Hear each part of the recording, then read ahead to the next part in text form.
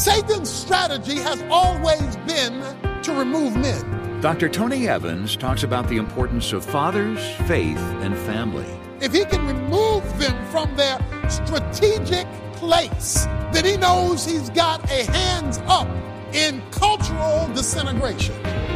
This is The Alternative with Dr. Tony Evans, author, speaker, senior pastor of Oak Cliff Bible Fellowship in Dallas, Texas, and president of the Urban Alternative.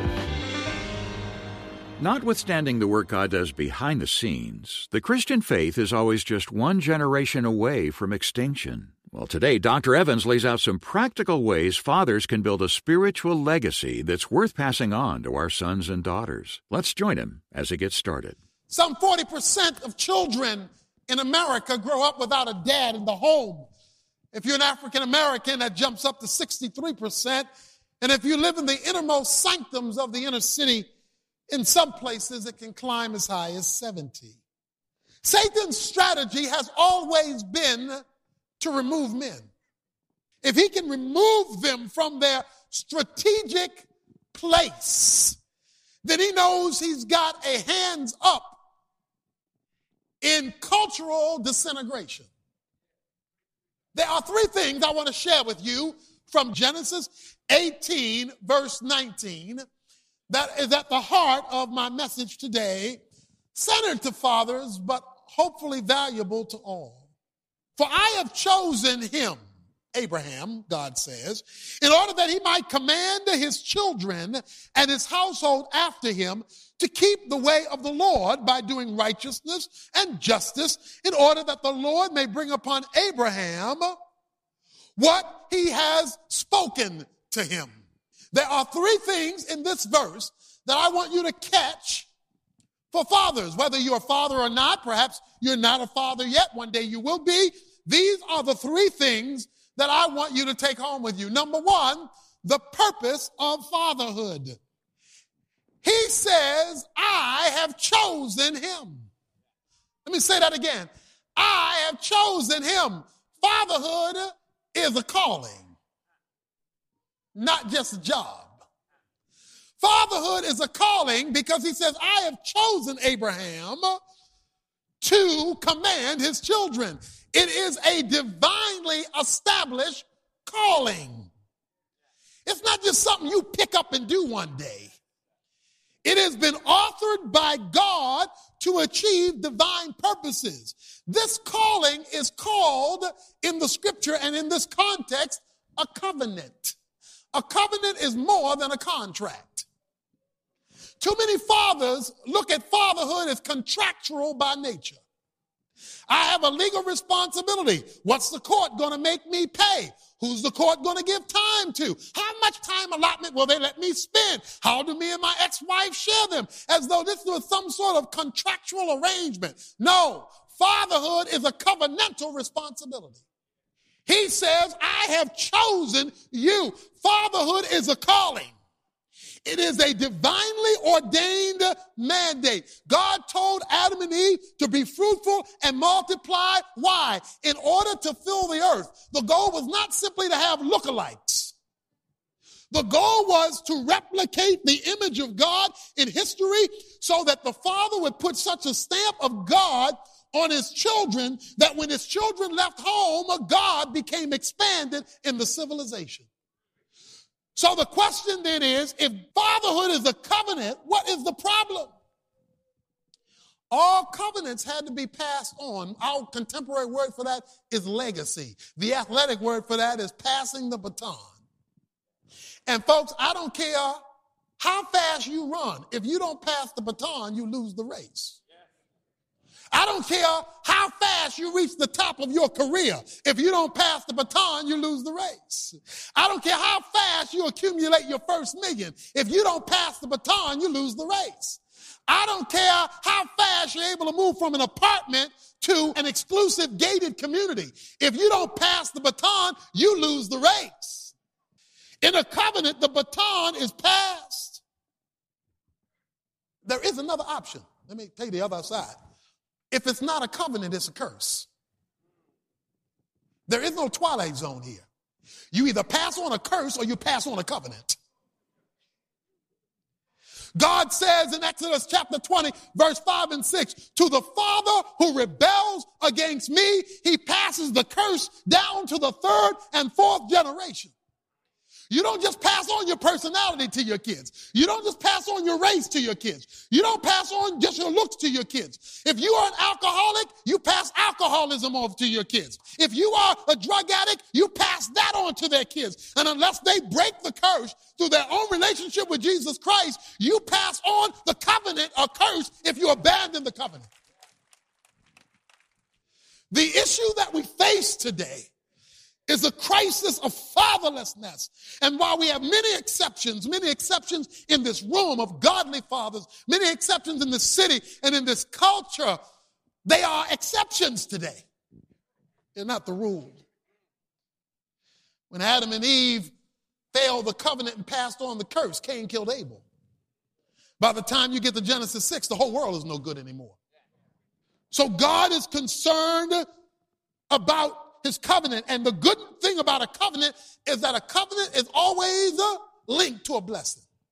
Always. Look at verse 17 and 18 of chapter 18 of Genesis. And the Lord said, shall I hide from Abraham what I am about to do? Since Abraham will surely become a great and mighty nation, and in him all the nations of the earth will be blessed. Covenants link blessing. It means that God's good hand goes with the covenant. It means that when you think covenantally about your responsibility and not simply contractually. Secondly, the practice of fatherhood. The purpose is to establish this long-range covenantal view. The practice. Notice what verse 19 says. He said, I want you to command your children and your household to keep the way of the Lord by doing righteousness and justice. You are to give a mandate, command. Lift a standard, and then you are to be a model. It says that they shall follow after him. Mandate, model. Teach it, do it. Let them hear it, let them see it. He says you are to practice within the context of your home this divine calling that you've been given as a dad. Fathers, the government was not created to raise your kids. The church was not created to raise your kids.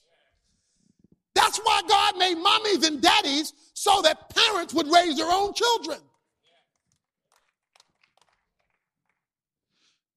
It is the responsibility of dad to lead the way in the raising of the kids.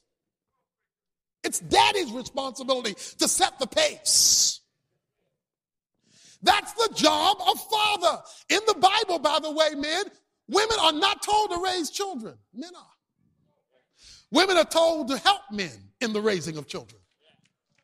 God never meant for the burden of child rearing to be on the woman. It was to be on the man, but because the man couldn't go out and be the provider and do all the details of child rearing, she was to come alongside, be his helpmate to relieve some of the things, freeing him up to be a quality provider as well as a leader in the home. Paul says in Ephesians 6, fathers, train your children. Look at how serious Abraham got about this covenant in chapter 17. It says in verse 22, and when he finished talking with him, God went up from Abraham, and Abraham took Ishmael his son and all the servants who were born in his house and all who were brought with his money, every male among the men of Abraham's household, and circumcised the flesh of their foreskin in that very day, as God had said to him. And Abraham was 99 years old when he was circumcised in the flesh of his foreskin, and Ishmael his son was 13 years old when he was circumcised in the flesh of his foreskin. In the very same day, Abraham circumcised and Ishmael his son and all the men of his household who were born in his house, brought with money with a foreigner, were circumcised with him. Circumcision was the sign of the covenant. Baptism is the sign of the church's covenant. In other words, there was a visible manifestation of this family's commitment to God. If you lived in Abraham's home, you went by Abraham's rules. If you smoke, you can't smoke in my house because I don't allow smoking in my house. If you big on Jack Daniels, Jack got to stay outside while you come inside because you don't drink in my house. If you cuss like a sailor, you got to wash your mouth out with Listerine before you come in my house because we don't allow profanity in my house. And you say, how come I have all those rules? Simple, my house. My house. And in my house, you must adjust. It says every man in Abraham's house had to be circumcised, had to be known that if you live in this house, you're part of this covenant. As for me and my house, we will serve the Lord. That's a simple principle behind it. This house is a Christian home. It runs by God's rules. So we must adjust to him. Dr. Evans will continue our message on fathers, faith, and family in just a moment. First, though, I want to tell you about a fantastic set of resources we put together to follow up on what we're learning today. It's a power-packed audio collection that includes some of Tony's most requested messages on the role and responsibility of men in their homes and in society. Along with this 4-part Biblical Manhood collection on CD or MP3, we're bundling a paperback copy of Kingdom Man. In it, Dr. Evans pulls no punches as he addresses the cultural consequences of male passivity, shattering stereotypes to help men today fulfill their purpose in God's kingdom. The Best of Tony Evans on Biblical Manhood series and the Kingdom Man book are yours with our thanks when you make a contribution to help support the work of Dr. Evans on this station and others like it around the world. Just make your request for this package at tonyevans.org. Or let one of our team members help you when you call 1-800-800-3222. That's 1-800-800-3222. I'll repeat that contact information for you and tell you about a completely free giveaway offer after the second part of today's lesson. Here's Dr. Evans. So the practice of fatherhood is mandate and modeling so as to give God's standard of what he calls righteousness, that which is right versus that which is wrong, and justice. It's interesting that he ties justice in the fathers raising kids rather than government setting laws. That leads to a final point, the problems of fatherhood. Because I know in this audience there are problems. There are problems. There are people who have children that they've never seen and perhaps don't even know about. Perhaps there are people here whose children are already teenagers and have already rebelled and it's too late. You can't go back to the crib. And there are people here who have divorced and remarried and another person married the person you were married to. So there's another man raising the kids that you brought into this world and it's messy back there. And you raise the question, what do I do, preacher? Because I'm a father, but things are not like they ought to have been. I've missed the date. What do I do? Well, good news. Good news. You see, Abraham didn't have it all together either. First of all, he had a problem with his wife. Okay, Sarah wasn't all that all the time. In fact, it was Sarah in chapter 16 who told him to go in and have a relationship with the maid, Hagar. When God told her she was going to have a baby, he laughed. She laughed. He had a problem with himself because now he had another baby by another woman. That's a problem. Because even though his wife told him to do it, she wasn't happy when he did it. And she told Hagar, get you and that baby that I don't know anything about out of his house. So now he got two families. He's got a family over here because of his sin. He's got a wife that he's living with, and he's going to have a baby with her named Isaac. So he's got a family mess. Oh, but that's where grace steps in. Grace can take you where you are and turn a mess into a miracle. And because Abraham got right with God, God told him in Genesis 17, because you're not right with me, I'll bless your son Ishmael, who was born by the slave girl. He had a third problem. He had a problem with the culture. Look at verse 20. And the Lord said, the outcry of Sodom and Gomorrah is indeed great, and their sin is exceedingly grave. You remember Sodom and Gomorrah? It was where there was oppression. Ezekiel chapter 16, there was oppression in the civilization. It was a wicked environment. And yes, even in a secular society, Abraham was still supposed to raise his kids according to the covenant. Don't tell me things are too bad to bring kids into this world. That's exactly why you need to bring righteous kids into an unrighteous world to set a whole new direction led by righteous people. Lot, who was with Abraham in Sodom and Gomorrah, lost sight of his calling. Or he is a Christian, he was just so much into personal peace and affluency, he forgot the covenant.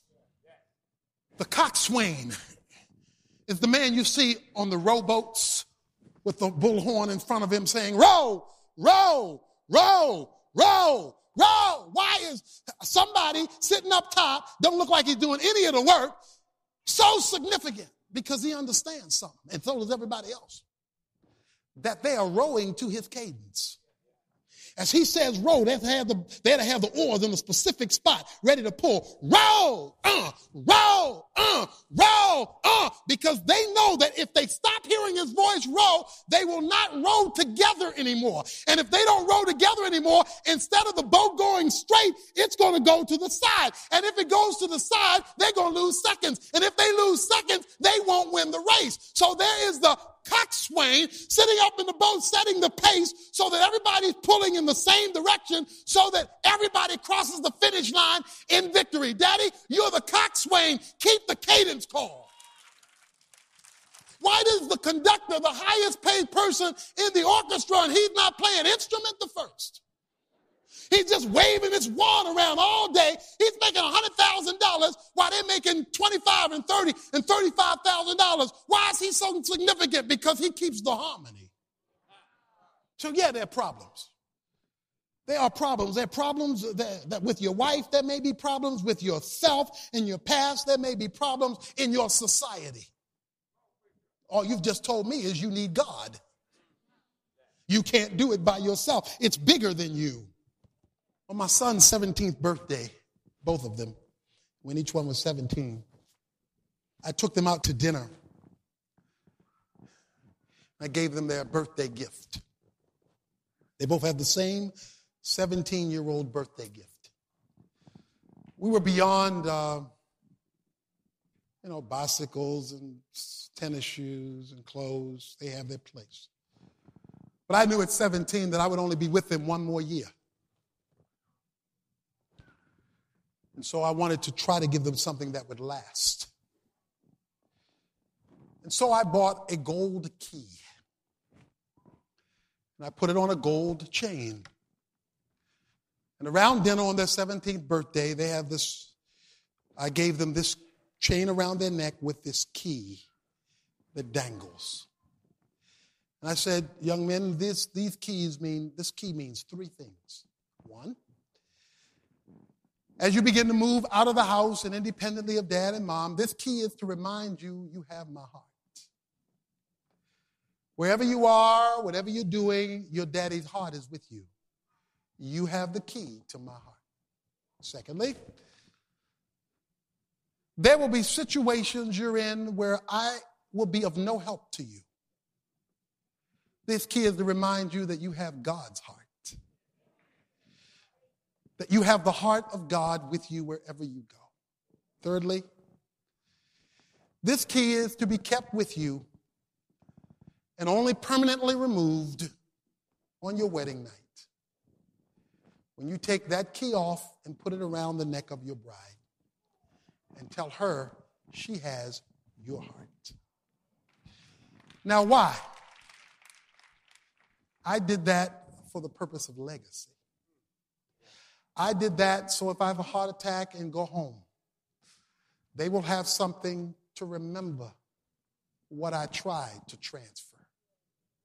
A visible symbol of love, of commitment, and of transfer. Not because I have been a perfect father. I have not. I have my frailties. I am not perfect. I am of flesh and blood like you. But the good thing I like about Abraham is, look, according to chapter 17, verse 1, he's 99 years old. So if you aren't 99 years old yet, you have hope.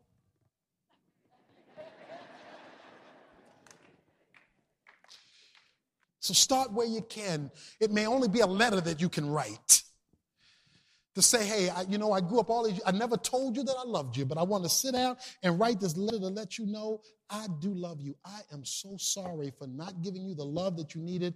Whatever we can do now to make up as much as can be made up, I am available. That may be as much as you can do, but guess what? That's probably what they're waiting for. You remember the name Derek Redmond, don't you? Derek Redmond ran for the British 4x400 relay. When he got the baton and turned the corner, he pulled his Achilles tendon and collapsed to the track. So now, instead of being first, they were last. The picture showed him crying as he lay there on the track, defeated, broken, and having let down the rest of the team. You could hear a pin drop as everybody looked on from the stands at Derek Redmond crawling, trying to go forward because he couldn't get up and walk. The pain was too great. Out of nowhere, a man from the stands, an older gentleman, came down and he grabbed Derek Redmond as he did one of the security men and said, "You can't do that." He said, "Be quiet, this is my boy." He picked up Derek Redmond, put his arm around the shoulder, put his arm around Derek Redmond's waist, and drug his son across the finish line. And when he got across the finish line, everybody stood up with a standing ovation, a greater ovation than the person who had been the team that had won the race. Why? Because even though he was down, even though it looked like he failed, he was willing to let the Father lift him up. Let the Father carry him when he couldn't carry himself. Some people can make it and it look like they make it with ease and without God. But I want to let you know there's a Father up high in the stands. And he'll come down, meet you, even if you're laid out on life's track. And he'll still pull you across the finish line if you let Daddy grab hold of you. Dr. Evans will come back with a final thought to wrap up today's message in just a moment. First, as I mentioned earlier, today's message, Fathers, Faith, and Family, is available in its entirety on CD or digital download, including portions we didn't have time to include in the broadcast. You can get it as a part of that special double offer I mentioned earlier. All 4 full-length messages in the best of Tony Evans on biblical manhood, along with his powerful paperback, Kingdom Man. We'll send them to you as our thank you gift when you help support this ministry with a financial contribution. You can get all the details and make your request online at tonyevans.org or by phone at 1-800-800-3222. And for those who contact us right away, we have an absolutely free gift, our Hope for the Hurting Leader Kit, perfect for both leading a small group study and for your own personal spiritual growth. In this Bible study, Dr. Evans offers spiritual principles for facing life's pains and hurts. Love and happiness are possible if we learn how to walk through the hurt with peace and joy. The Leader Kit not only includes a copy of the Hope for the Hurting book, but also a study guide, printed content for 6 study sessions, teaching videos, session previews from Dr. Evans, and more. And as I said, it's yours absolutely free, part of a flash giveaway. We only have a limited supply on hand, and when they're gone, they're gone. So give us a call at 1-800-800-3222 or visit us today at tonyevans.org to get yours before we run out. Now, who decides what it means to be a real man?